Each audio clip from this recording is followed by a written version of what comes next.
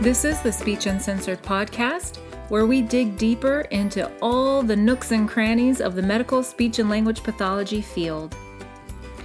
I'm Leanne, your host, and I started this podcast because I wanted to learn more. And it turns out that there is an endless supply of information that I can learn about our field. So I hope you enjoyed joining me and learning something new today about Lindsey's topic. So here we go. All right, Lindsey, welcome to the Speech Uncensored podcast. Thank you. I'm so delighted that Dr. Heidrick can join us. Oh, well, thank you. All right, so we're going to be talking about an SLP's role in multidisciplinary teams. Right. And specifically the ones that you work on, which are all related to neurodegenerative diseases. They are, yes. Okay. So I do an ALS clinic that I'm a part of, a Muscular Dystrophy Association clinic, and then Parkinson's disease clinic. Cool. So, yeah. Right. Well, tell us a little bit about yourself. Okay. Give us some background. Sure. So I've been practicing for about 15 years as a speech pathologist. I have actually kind of worked across a lifespan. So I've done therapy from early intervention all of the way through geriatrics. But I think probably if I had to focus and hone in on what my area of interest is, it would certainly be neurological involvement of some sort. And in particular, neurodegenerative disease. So what happens over time in these diseases that symptoms worsen and the body itself worsens over time. And I have worked on, a lot of multidisciplinary teams, a lot of collaboration with various providers. I constantly am eating up whatever people are saying, listening to new ways people describe things, getting the perspective of providers that there is this overlap between speech, language, and other disciplines. So, and I think the longer you get out of this field, the more that you're just there's so much to know. So true. Oh, preaching to the choir over here. Oh my gosh. It's just whoa, I thought I had a pretty good framework, and then, you just realize how much there is to know. So, but I really enjoyed working on as part of a team. It's a completely different environment, but really fulfilling. Mm-hmm. So. Nice. Yeah. And then, so I like I said, I did my SLPD about 3 years, over the past 3 years, and I finished in last July, I guess. So July of 2018. So I'm a newbie. Yeah, so. It's been almost a whole year. Almost a whole year. Yay! Yes. So, but yeah, I have really enjoyed just taking some of that learning that I had from my SLPD and now applying it clinically. So It's been great. Nice. Yeah. Were you still treating clinically and doing all your other work and having a family while getting your clinical doctorate? I was, yes, yes. So I worked 40 hours a week and did my SLPD alongside that. I mean, I have to say, kudos to my husband because he was a rock star. He really helped. My daughter was from age 2 to 5 when I started. So he really helped with bedtimes, and he would take her to the library, and I would go to the library just in a different portion of the library to work. Family trips to the library. That's right. And we just got through it. It wasn't easy, and it probably wasn't pretty most of the time, but you got to do what you got to do, and it happened. So yeah, nice, awesome. Yep. It was great. I'm glad that I had a sounding board, though, during all of that time when I was having to go back and relearn some of the statistics. Oh, no. I just got a stress knot in my shoulder. Just the thought of it, right? Yes. Mm-hmm. So, but I love to tell the tale. So. Oh. All right, so that's your background. That's what you're doing now.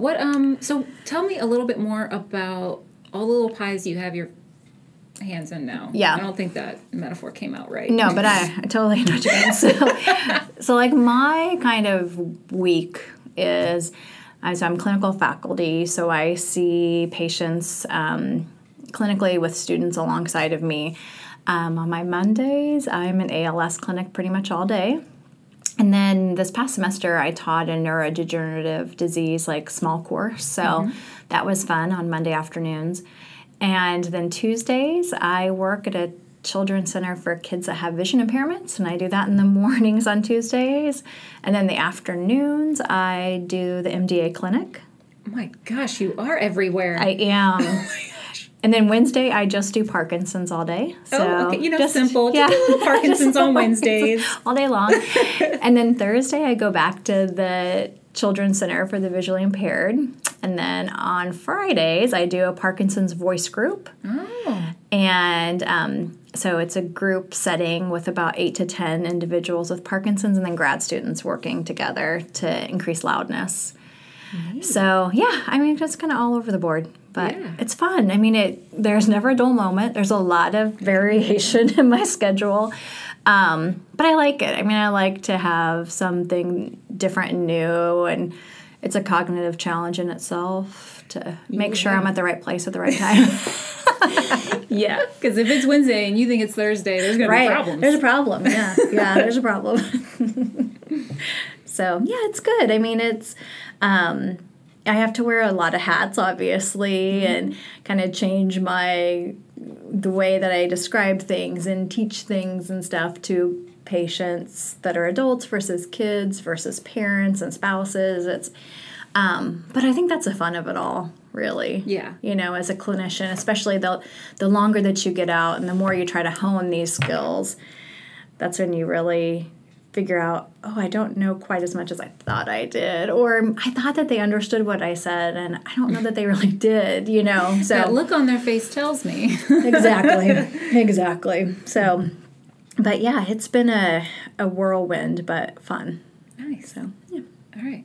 Well, shall we dive into the topic? Sure. Let's do it. Now, you mentioned you were on the 3 different multidisciplinary teams.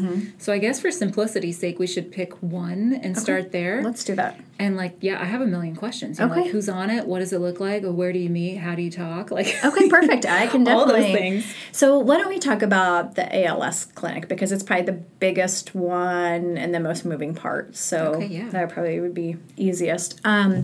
So the way that one is structured is it's truly multidisciplinary, meaning that there are numerous providers in different specialties that are all on one team. And then there's also some interprofessional collaboration. So I actually see all of my patients alongside of a dietitian, and we actually go into the room together and provide our kind of clinical encounter and our recommendations together. So, is this on an outpatient basis or acute? It is outpatient. Okay. Yep. So all the clinics that I work in are all outpatient. Okay. So the different providers that we have in the ALS team include neurology, respiratory therapy, physical therapy, occupational therapy, social worker, dietitian, speech therapy. There's a representative from the ALS Association that helps to kind of coordinate care outside of clinic. There's a nurse coordinator. Then there is a LPN assistant. So the nurse coordinators are RN and then an LPN. And then there's a whole research team that just coordinates all the different research that's going on with ALS. And that team probably has 3 to 4 people that come from just research. So it's a lot of people. Well, I'm wondering, and so the client or the patient meets essentially kind of with each of these people as they're needed? As needed, yes. Are they given a page with everyone's picture and they name on are. It? I was about to say, because how would they keep that straight? That's exactly what happens. So they get these little headshots of each of us as providers with a little bio. Oh. And the little bio talks about us, but also, I think, honestly, more important than knowing about Lindsey Heidrick is really what speech therapy does and what to expect from our visit, right? Because a lot of times patients are like, I don't have any speech concerns. Why is she coming in here talking to me about swallowing or memory? And so at least it gives the patients kind of a framework to know what to expect. And then, with ALS, it's a little different because patients can start off with maybe limb onset issues where they have muscle weakness in their hands or legs, but they really have no speech and swallowing concerns. Or they could start off bulbar onset and they have speech and swallowing concerns. And so depending on what their needs are, they may not see the whole team. They may see pieces of the team. They always will see the neurologist, and they always see respiratory therapists, because the respiratory change is one of the indicators that they track really closely with ALS. So, but in a given day, we see on those clinic days, so we see patients once a week, and we see them for their visits usually are 3 to 4 hours. And in that chunk of time, they might have 8 visits. Wow. So, in the grand scheme, when you think about sitting in a room for 4 hours, you're like, oh, that's a long time to sit. But if you get 8 visits from 8 different providers all in one, setting, that really helps you as far as, some of our patients, it's not easy for them to get in and out of their vehicles to get into the hospital or to a outpatient clinic. So to actually coordinate that care is really helpful for them. But yeah, the structure is interesting because it's a rotation that isn't like a set rotation. So every patient's name is on a board with their check-in time. And then all of the disciplines that may see the patient are kind of across the top, and it's basically a grid format. So when that patient room opens up, you can move your magnet down and you can go in and see that patient. But it's not like Lindsey always gets to see patients first and then it's respiratory therapy. That's not how it goes. It's kind of a free-for-all rotation. Interesting. So sometimes you sit a little bit, but oftentimes when we're sitting, what we're doing is we're going through the next patient that we're planning on seeing, and kind of the dietitian and I will be talking about what we need to gather, what paperwork we need to take into the room, what resources we need to give to the patient. And ideally, we would love to pre-plan all of that stuff, but as you can imagine, things come up all the time that are out of the blue, and you'll be talking to a patient, and as you're talking, they'll say, oh, what about this, and what about this? Yeah. So, that's what we do, right? So, but, and then at the end of the clinic, all of that information that patient was given is put into, we do recommendation portion of our note, and then we put that into a patient instructions tab on our electronic medical record. Then when the patient checks out from their visit, they get their next appointment and then all those recommendations that we had given during that clinic day. But you've also taken in handouts and educational materials to give them, so they have that as well. And then they get a summary of each of their appointment visitors and kind of that little tagline too. That's right. Okay. Yeah. Yep. Now, when you go in to see these patients in your clinic, in the ALS clinic, are your graduate students involved in that? Yeah. Are they in the room as well? Yes, they are. And so what tends to happen, in the beginning of the semester when they're new and fresh and don't have a lot of experience, what tends to happen is I'm leading the encounter and they're observing. And they're slowly taking on more and more tasks as the semester goes on. So one of the initial tasks they may take on is doing an oral mechanism exam or administering the eating assessment tool, something that's kind of more straightforward. And then eventually they start asking background questions and they start making recommendations towards the end of their time with me. So we kind of do some gradual role reversal, and taking over. But, I did this rotation when I was in graduate school 17 years ago. And I can remember finding it to be so interesting and professionally gratifying, because what I found was I learned so much more from the patients and their families than probably I ever offered. And the great thing is I still feel that way. All this time later, I still feel like I learned so much from patients and their families. And nice. It's a very rewarding experience for sure. So, but yeah, that's kind of how our structure of our clinic works on the ALS clinic side. How long do you get for your and the dietitian's portion? That's a great question. So it varies. I actually kind of today when I was seeing patients, I was trying to track it a little bit because I thought maybe you might ask me this question.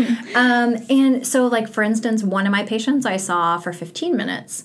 And then another patient, we were talking about the feeding tube and kind of she's been mulling it over for about 3 months, and she's now down to pretty much doing like a puree ground diet, and so she's considering the feeding tube much more now and kind of feeling like the rubber's meeting the road and she's got to make a decision.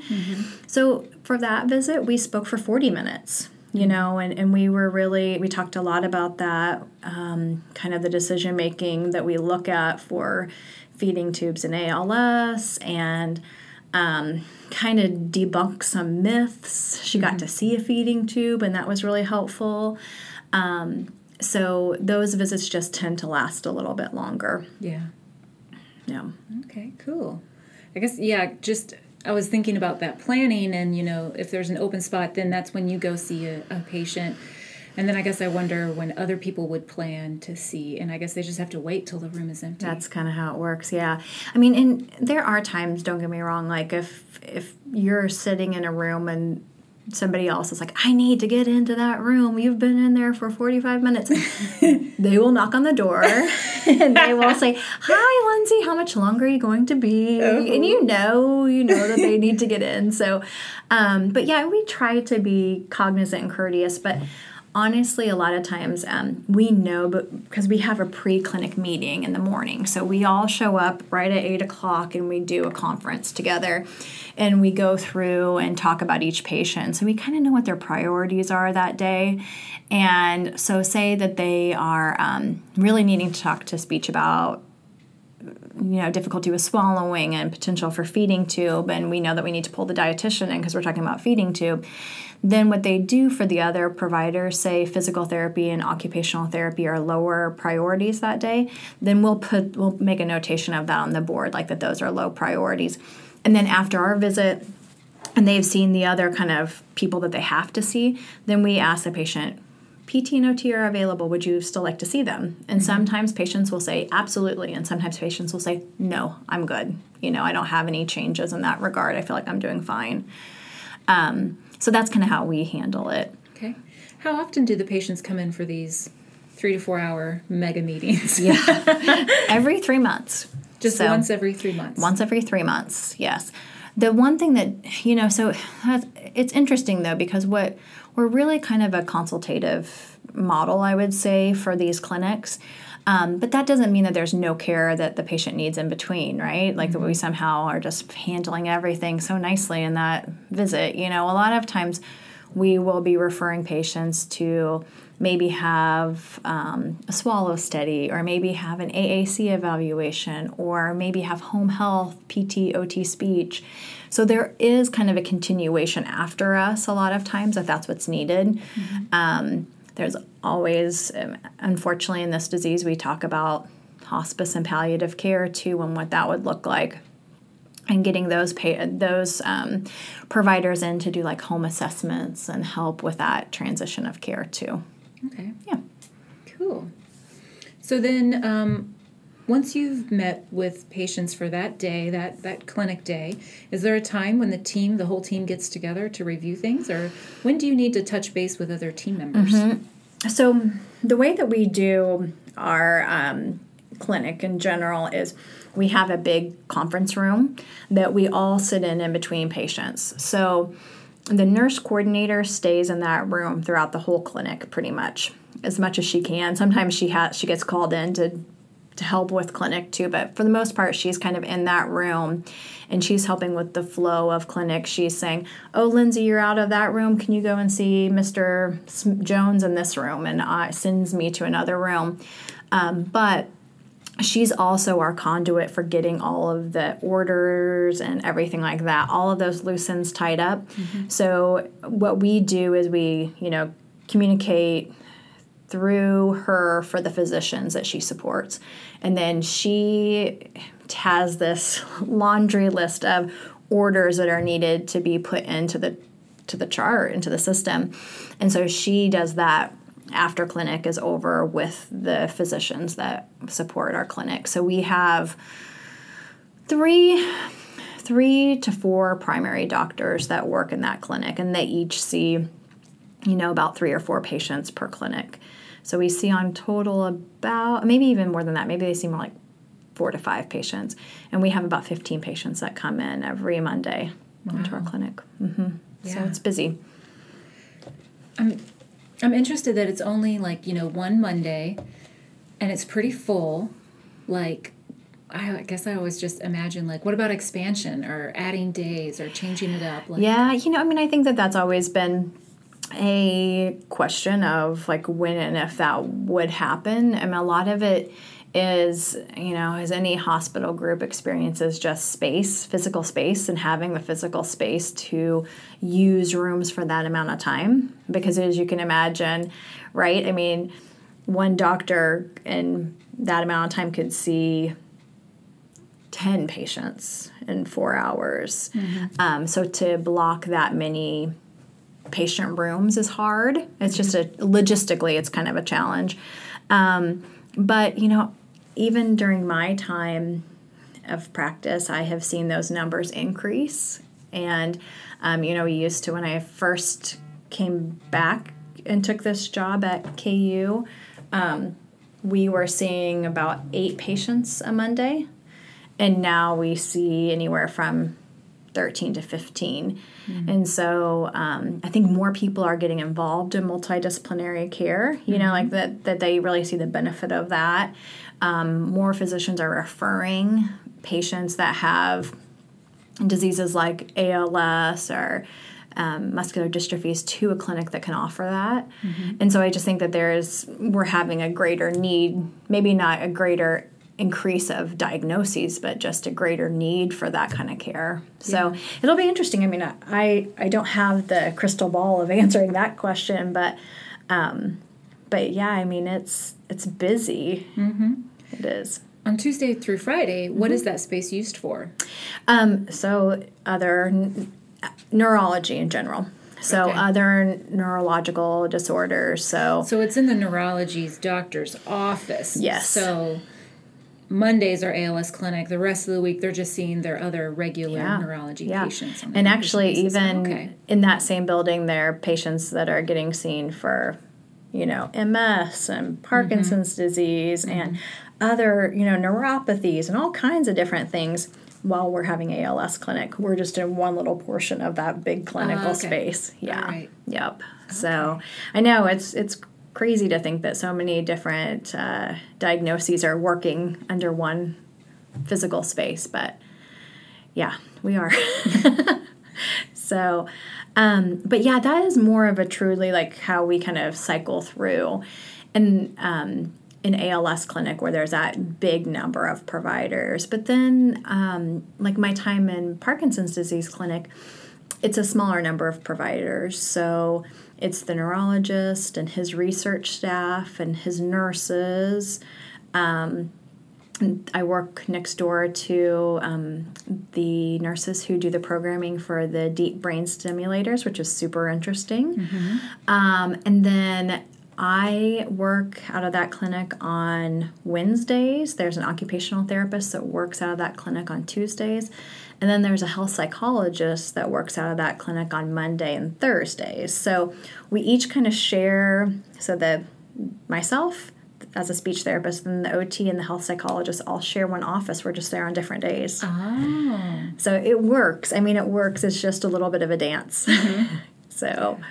but in that visit and that clinic, it more is the physician sees the patient first, then his research staff may see the patient, and then he comes in, he kind of debriefs with me and, says, okay, this patient's having increased difficulty with swallowing, or they're noticing more decreased volume, or they've noticed some cognitive changes, and I'd like you to look at those things. And so I go and see the patient and kind of go through, again, a clinical encounter that's kind of specialized to that clinic. Okay. Yeah. So both the ALS and the PD clinic both have researchers involved. They do. So what does that look like? Yeah. And does every coming to that clinic participate in research? Is it kind of a requirement? Do Do some people just not care and they're like, sure, whatever? Or like, how does that work out? Both. I mean, we definitely have, so every patient is at least talked to about research. Of course, with research studies, there's criteria that has to be met. And if people qualify for different, research studies, they either meet a inclusionary criteria or they don't. But, the thing about just being in the Midwest and especially Kansas and Missouri is it's pretty rural. And so we pull from such a huge geographical area that what sometimes happens is we may have a patient who lives 5 or 6 hours from the med center, and they're just physically so far away that traveling for research is hard for them. So that sometimes happens. Some people elect away from doing research. They just don't want to do it. But I would say the vast majority are involved in some capacity. Some research studies are more involved than others, and some are just tracking the disease and its progression. And a lot of patients, and they do some genetic testing, so a lot of patients want that for themselves and their family.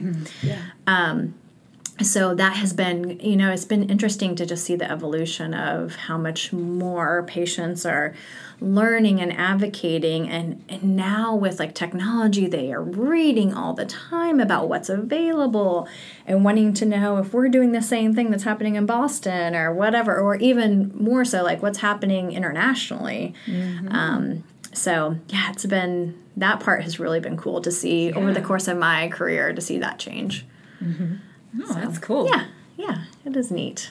It's great. It's awesome to see. I think in multidisciplinary care, what you really want is you want to empower your patient, right? I mean, you really want your patient. I always tell my patients, I'm like, my job isn't to tell you what to do. My job is to give you the resources so you make the best decision and the right plan for yourself. And that might look a little bit different than the guy down the hallway. And neither one of you are right or wrong. But at the end of the day, to do my job well is to educate you, And I think that that's kind of taking what we had traditionally thought about medical care and kind of turning it on its side a bit.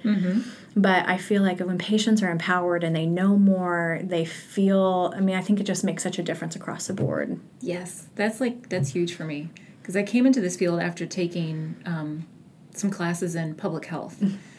And it's all about providing education and letting that person make the best decisions. Absolutely. When they're equipped with the knowledge, they can make the decisions that are relevant and important to them. And there's no need for us to tell them, you need to do this. If you want to be healthy, this is what you need to do. We don't know what's important to them, what they value. It could be totally different than what we care about and what we would prioritize. Exactly. And I think that is... So, having students is such a great way to self-reflect because they ask you questions all the time, right? I mean, they really make you have to do that self-reflection a lot. And what I've realized is the importance of just listening, like just be quiet and listen to what they're saying and ask them those questions, like probably what you learned in public health, asking those confirmation questions. This is what I'm hearing you say. Do I have this right?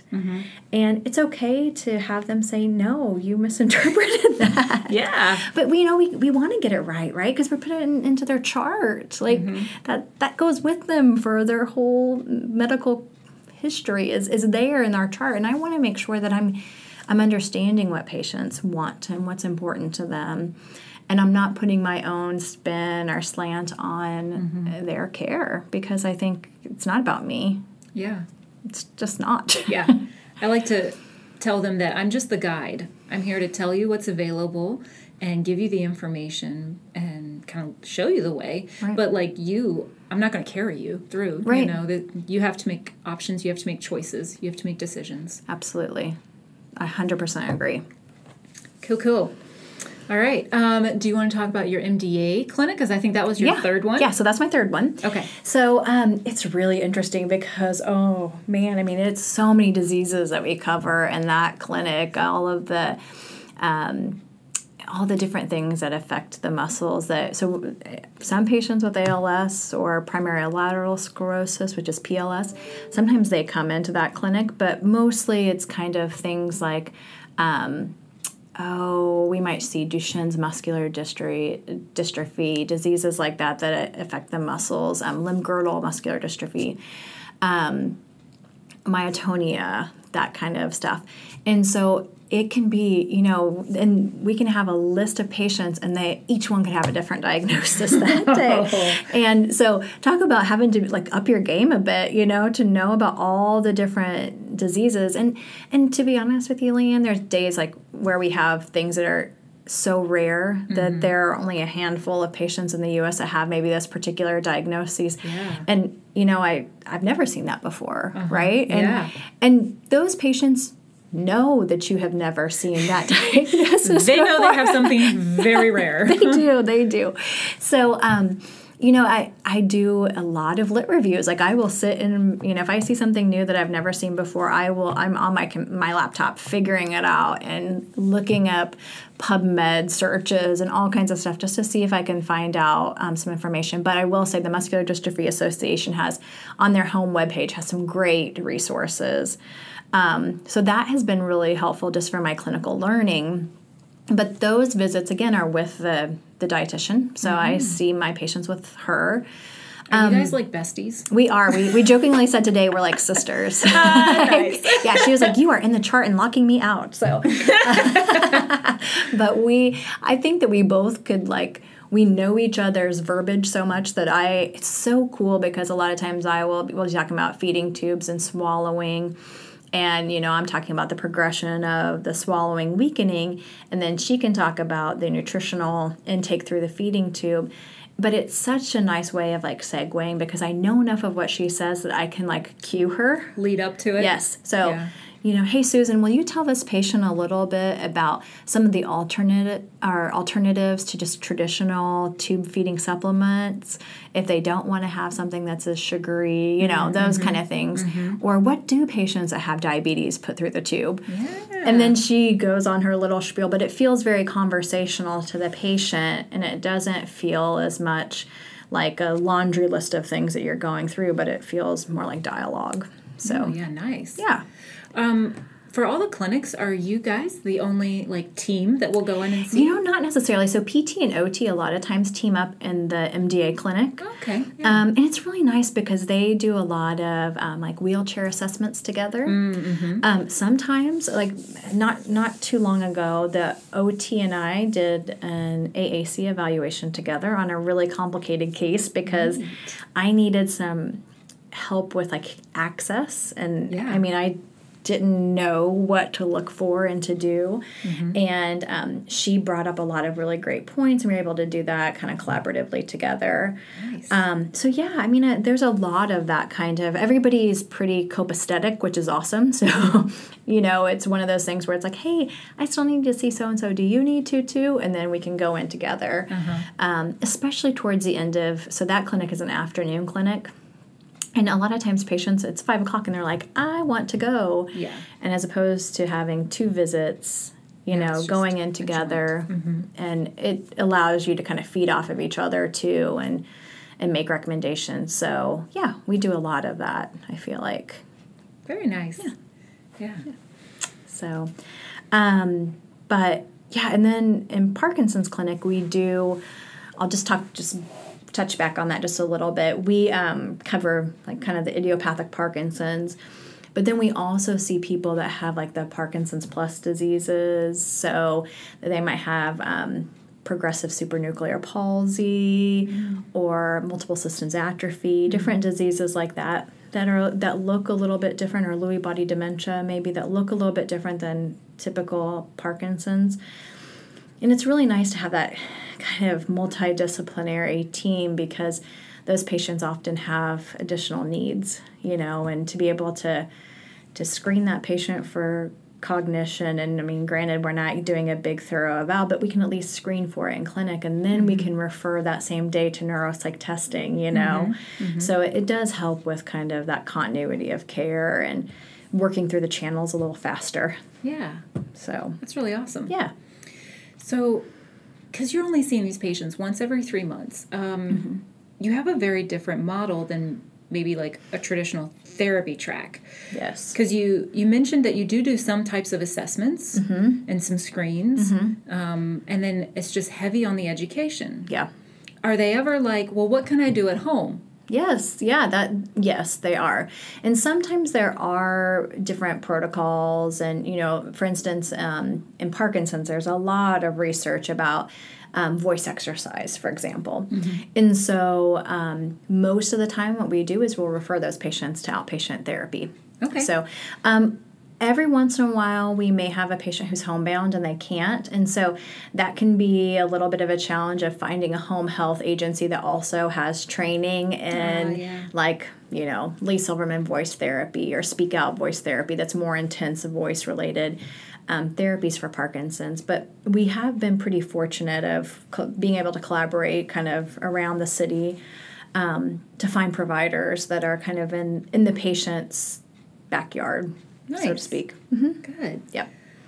And then I think you mentioned earlier on Fridays you do like a voice clinic with your Parkinson's folks. It's so fun. So what it is it's like it's an hour-long voice kind of therapy group that we lead, where we go through and we do kind of phonation exercises, so the ahs and the pitch glides and all that stuff. And then we do some functional phrases or words that they might say often. And then we do conversation, we do reading passages, we sprinkle in a little bit of cognitive stuff, like, that we'll have the whole group of 10 go around the room and each one say the step of making a pie. And so, the first one has to say, I get the flour out, and the next one says, I get the salt out, and they kind of go around the room and kind of go through all of those steps. But the coolest thing about that group is just the camaraderie that you see from the patients, because they get to know each other, and when you've got it is when they cue each other. Nice. I'm like, yes. It usually takes about a month into therapy before they're feel comfortable enough to say, I'm sorry, I didn't hear what you said, you need to speak up. Nice. But then I'm like, yes, it's not me anymore, it's them. And it lasts an hour. We do, for the most part, they're talking a lot during that hour. But I think it's a little bit of that accountability. We've all had those patients where they're gung-ho in therapy when you're working with them one-on-one. And then they get discharged, and it's this homework, they throw it away. It's homework. Yeah, it's done, I'm done. And so this kind of weekly accountability, they don't get that slide, right? They know that they're going to walk in the door and I'm going to say, how did your homework go this week? Did you get your exercises done? How many times did you do them? That kind of stuff. They know that, so it kind of keeps them motivated. And I do think one thing we do a really good job of in the Parkinson's clinic where I work is to say, this is a disease that if you don't use it, you'll lose it. You need to, again, kind of empowering that patient to take control of their disease and not let their disease control them. And saying, if you do these exercises, you can see benefit, but you have to do them. Yeah. And it has to be kind of part of your daily occurrence from here on out. So that piece has been nice to be able to see patients kind of realize that. Capture patients early. I have a couple patients in some of the groups that they actually started working with me in voice therapy before they really had very much hypokinetic dysarthria at all. We kind of caught them before they really started. And so they know what to look for. And it's so nice. They really, and they get to see people who maybe do have a little bit of voice impairment, and they know the importance of not letting it get to that level. Yeah. Stemming the tide. Exactly. So nice. Yeah, that's an important perspective to have. That's helpful. It is. And the other cool thing about that environment is for students, it is so neat for them to learn from the patients in a different way. A group dynamic is just different than individual therapy. And they get to see the personality come out of patients, and Also, they get the instant gratification when they have said something or given an instruction it was confusing and the whole group is looking at each other like, what are they talking about? They get that times 10, right? Like, it's not just one patient doing it, it's all 10 of them. Uh-huh. And so I think it's been really, like, I was worried at first because, most students are like, I went into speech therapy so I didn't have to teach a big group of people. And then they get over the nerves of being in front of a bunch of people and they love it. So, and the patients and the participants that do it, they like the students too. It's just a really neat environment, I think. Yeah. So I've enjoyed it way more than I thought when I took it over. I hadn't done it before until about the last 2 or 3 years, and I took it over for a colleague who had moved out of state. And I kind of was like, I don't know if that's really my thing or not. And because of being in front of a group, I wasn't sure that was what I wanted to do either. And then after, like, the first one, I was like, oh, this is so fun. I love this. So that's awesome. Yeah, I got over myself. Now, for that voice group, is there like a start and a stop time to it? Do they go through cycles? Do you just have people in there forever? Like, what does that look like? So because we use student clinicians, it's during the school calendar. So it's semester long, essentially. Roughly 16 weeks? Yeah, roughly 16 weeks. So for spring and fall, it's 16 weeks, and for summer, it's about 6 weeks. Okay. We have patients that can consecutively, like, sign up. So they don't have to graduate, so to speak, out of group. They can continue on group. So it's really kind of looked at as a maintenance program for participants. We do have patients that do it for a semester and then they take the next semester off, and that's okay. But the majority of our patients are return. They come back every semester. Nice. So, yeah, it is. It's really cool to see, I've had a couple participants who I saw in clinic and I had known them for years because they had been long-term Parkinson's patients, and I had even seen them individually for therapy. And they told me that I was crazy, that I would never see them in a group. That's not their thing. They don't like that kind of, they don't like support groups is what they kept telling me. And these two gentlemen now come every single week. They never miss a week, So it's just funny how kind of once they tried it and realized, oh, this is pretty cool. And I do get this practice that I don't naturally get during the day. They bought in. So nice. Very good. All right. Is there anything else you want to talk about the SLP role in multidisciplinary teams? I don't think so. The only other thing that I was going to mention is, when you work in these clinics that are kind of pretty specialized, I think leaning on the research and finding people that do what you do that maybe are not quite in your city but are in your region is really important. So I have found, like, being able to collaborate with people that are maybe more of the PhD research route, and I'm the clinical piece of it, to have that collaboration in clinic has been really nice. So we do have some different researchers that come to clinic that recruit from our clinic for speech and language. So that's been really neat to see, our patients. Well, name drop, girl. Tell me who's swinging by. So John Brumberg, who does the computer-brain interfacing stuff at KU main campus in Lawrence, he has some research, and I got to see one of his patients today. And John and Kevin Pitt, they put these caps on patients that have surface electrodes on them.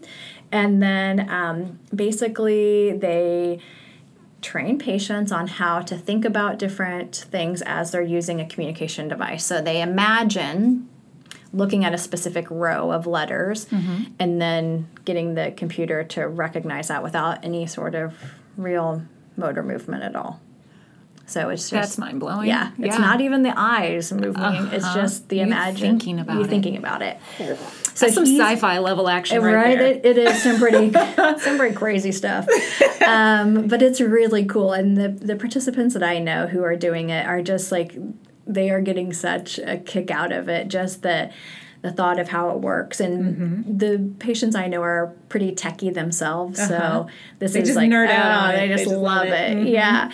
And then Millie Crivilla, who's from University of Missouri. She's at Mizzou. She does some research, motor speech stuff with our clinic.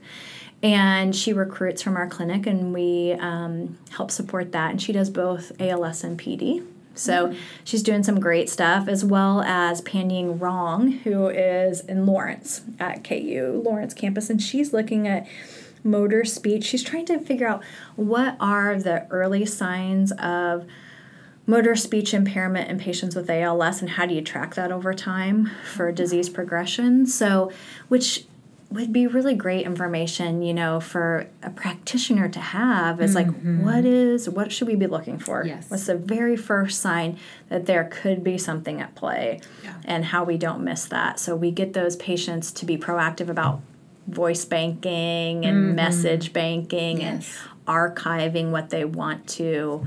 So I think it's really exciting. Like, I can remember when I was in school, there was just not very much that we had to tell patients about what was available in research. And now I'm like, yes, the wheel of change is coming, So I think that's great. And it's finally kind of starting to catch up to some of the diseases like PD, Parkinson's disease, that has had some research and has had some really strong research. So, and then there's people like Emily Plowman from the University of Florida, and she's doing some really cool stuff with the expiratory muscle strength trainer, that EMS T150.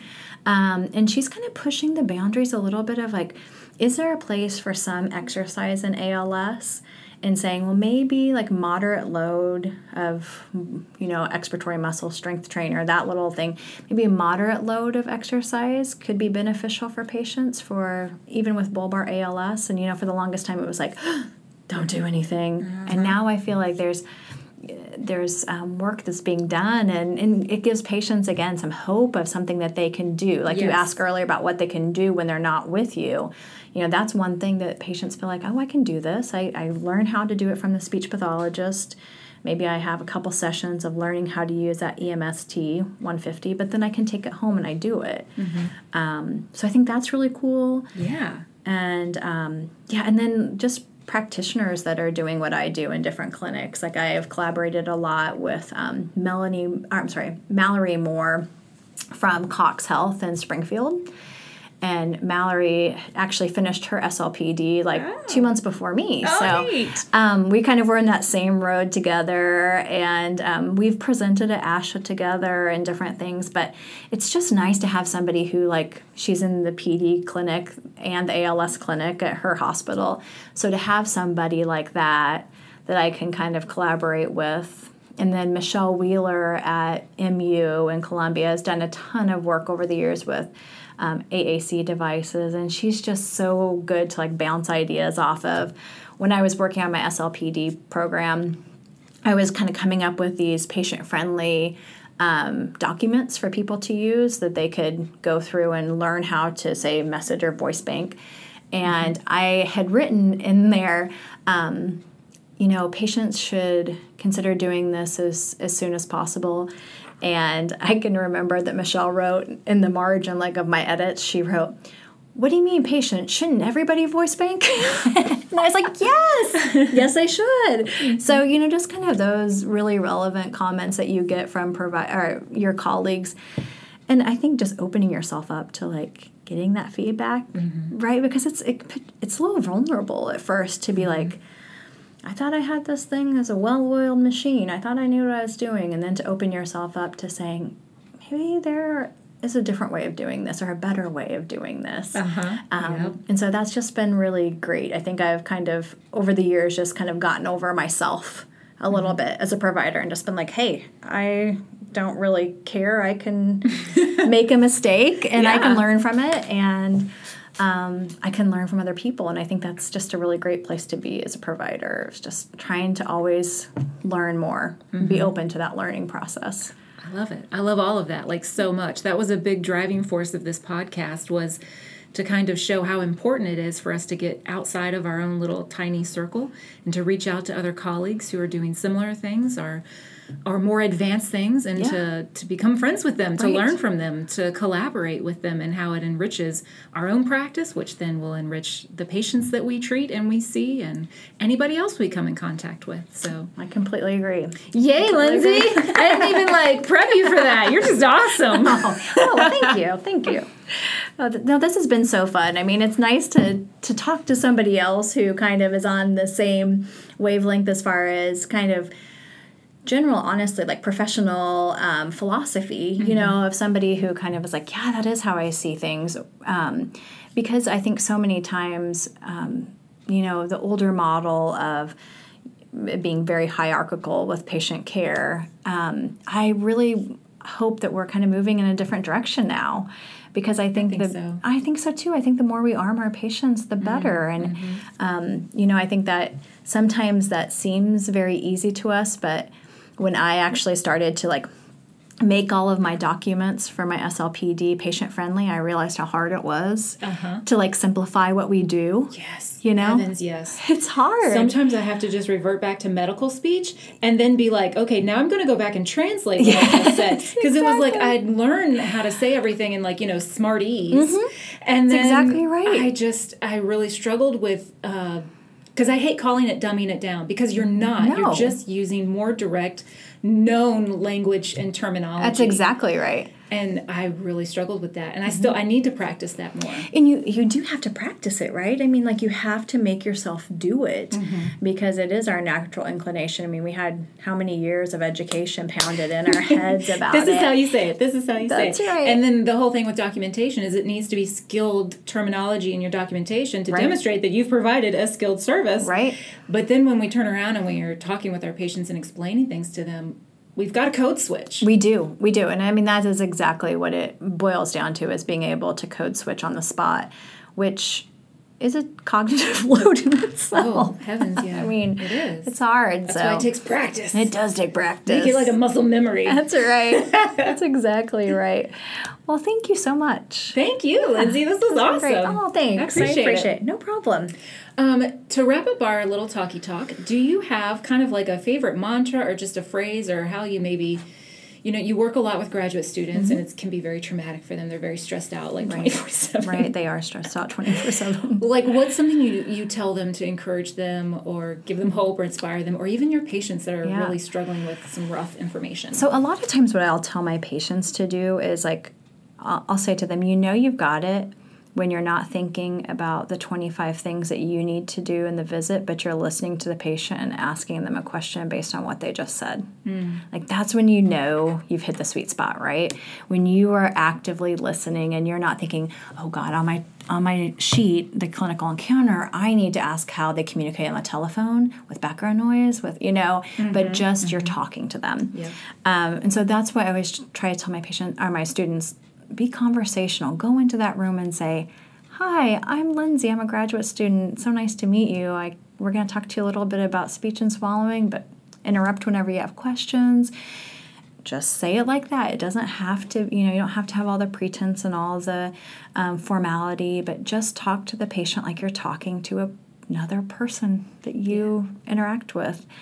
And I think with patients, what I try to instill in them a couple nuggets of research that aren't really necessarily about progression of disease, but just simple things being part of a multidisciplinary team is advantageous to survival rate in ALS, for example. So just telling a patient, just being here helps you with your disease. Just being here, talking to all of us. Patients that do that have a better prognosis than those that don't, That's powerful. That's huge, right? And just kind of empowering them, and I'll always say, I know the first visit's hard. I mean, people have just been told they have catastrophic diseases, right? They have every right to be shell-shocked. Yeah. And so one of the things I always say is, read through stuff, but come and send me an email 2 or 3 weeks down the road when you've kind of had time to decompress and like figure things out and know where you stand, and then ask me questions. You don't have to feel like on the spot you have to come up with 10 questions to ask me. And I think just being available to people is important. Yeah. In this kind of care, because it is different. I'm not going to see them every week like you would in traditional therapy. So allowing those ways for communication, I think, are important. Nice. So, yeah. All right. Well, I appreciate it. You're welcome. Thank you for having me. Thanks for coming on. You're welcome. Huge thanks to Dr. Lindsey Heidrick for sitting down with me and talking out basically all of her work, like her entire week. I think we just sat down and fleshed out right there for you to listen to. I thought it was really interesting though, and really fascinating style of engagement. It's just really education heavy and evaluation, kind of tracking a person's progression through a neurological disease process and assisting them throughout those stages. That's pretty interesting stuff. Coming up next week on the Speech Uncensored podcast will be Sarah from Honeycomb Speech Therapy to talk about meaningful aphasia therapy. And she's already sent me over a whole mess of links and an article and just all kinds of really neat stuff that I'm really excited to share with you next week. So I'm a big geography nerd, and if you haven't figured it out by now, I'm just basically a nerd about almost anything. But I wanted to give a little shout out to listeners in Chandler, Arizona, Tifton, Georgia, Sugar Grove, Illinois, Brewster, New York, Cerritos, California, Redfern, Australia, Chippenham, England, and North York, Ontario. So I just wanted to let you guys know that I'm so glad that you're listening, and there's like a ton more of you guys out there. And I'm just going to pick really random city names that I see pop up on that list and just be like, oh, there's a little soul there who's listening to the podcast, and tell you thank you for listening, and that I hope you're enjoying the information that you're getting and that it's helping you. Because the overall goal is that all this learning and all this information nourishes your practice. And so, no, wait, I'm supposed to say that you'll flourish. Wait, did I get it backwards? I think I was right the first time. Nourishes your brain so that your practice can flourish. Yeah, that's what it is. That's what I want to say. Okay. Anyway, that's the goal. So thanks for listening. You guys are the best. I appreciate you all so much. And if you could leave a review on iTunes, that's what helps people find this podcast. It lets people know that it's something worth listening to. So pass that on. I'd be grateful. And remember, show notes are at speechuncensored.com. So check it out. Till next time, take care, y'all. Bye.